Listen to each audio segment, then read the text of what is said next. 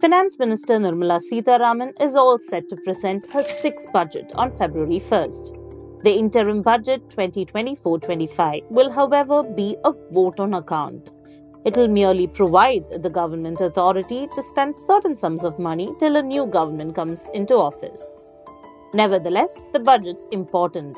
As interim or not, the Finance Minister will need to address some crucial issues while chalking out the annual financial statement for the country.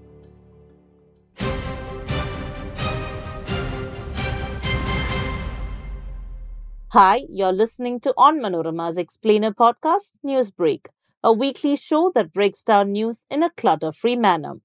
I am Harita Benjamin, and this is a pre-budget discussion.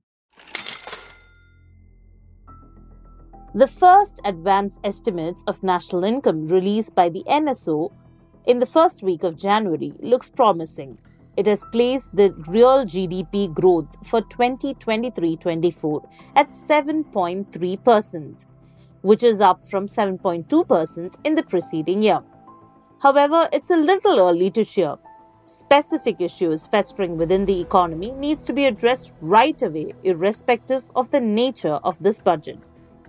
Besides accommodating inflation worries and challenges of deficit financing, the Finance Minister will need to factor in all the key elements of GDP while drafting the budget. That is, private consumption, gross private investment, government spending, and net exports. So let's first look at the first factor, that is consumption. Private consumption, which accounts for 57% of India's GDP in 2023-24, has been falling for the past 3 years. While there has been an increasing demand for premium goods, the mass market continues to be affected by depressed consumer demand. The K-shaped economic recovery post-pandemic and the increasing income disparity have affected the spending of consumers at the lower end of the spectrum.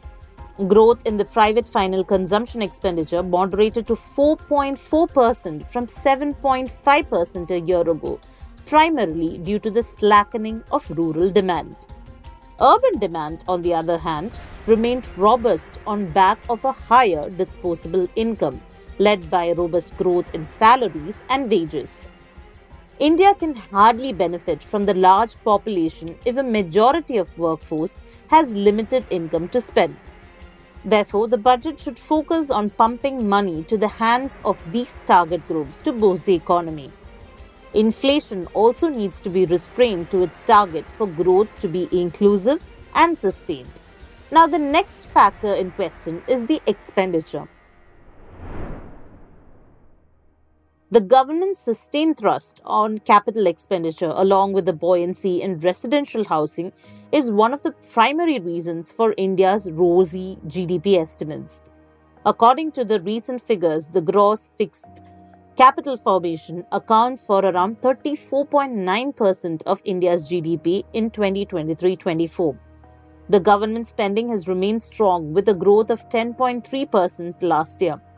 Since the consumer demand is still lacking, as we mentioned earlier, the government needs to continue pushing growth through public capital expenditure. The third factor, investment.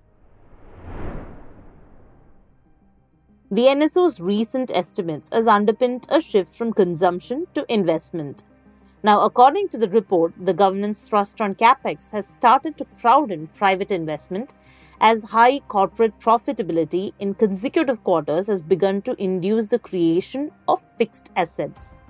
The housing market is seeing its highest sales in more than a decade, and real estate is exhibiting remarkable resilience and adaptability. The government's push to boost the investment has managed to offset the negative trends in consumption. However, global investors are still hesitant to invest in India despite the remarkable growth story, as the consumer demand is still lacking. So this needs to be addressed. Now, the final factor is net exports. India's export growth tapered to 1.4% in 2023-24 during the April-November period, primarily on account of the sluggish merchandise exports, while service exports registered a steady growth. So, as the growth in imports far outpaced the growth in exports, external demand dragged down the overall growth of the economy. Incidentally, India recorded a trade deficit with 9 of its top 10 trade partners in the first 7 months, with US being the only exception.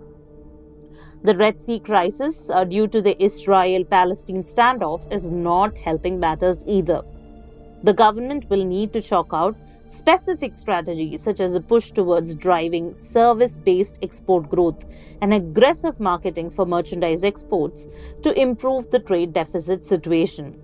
So let's hope that Finance Minister Sitharaman takes into account all these factors while drafting the interim budget.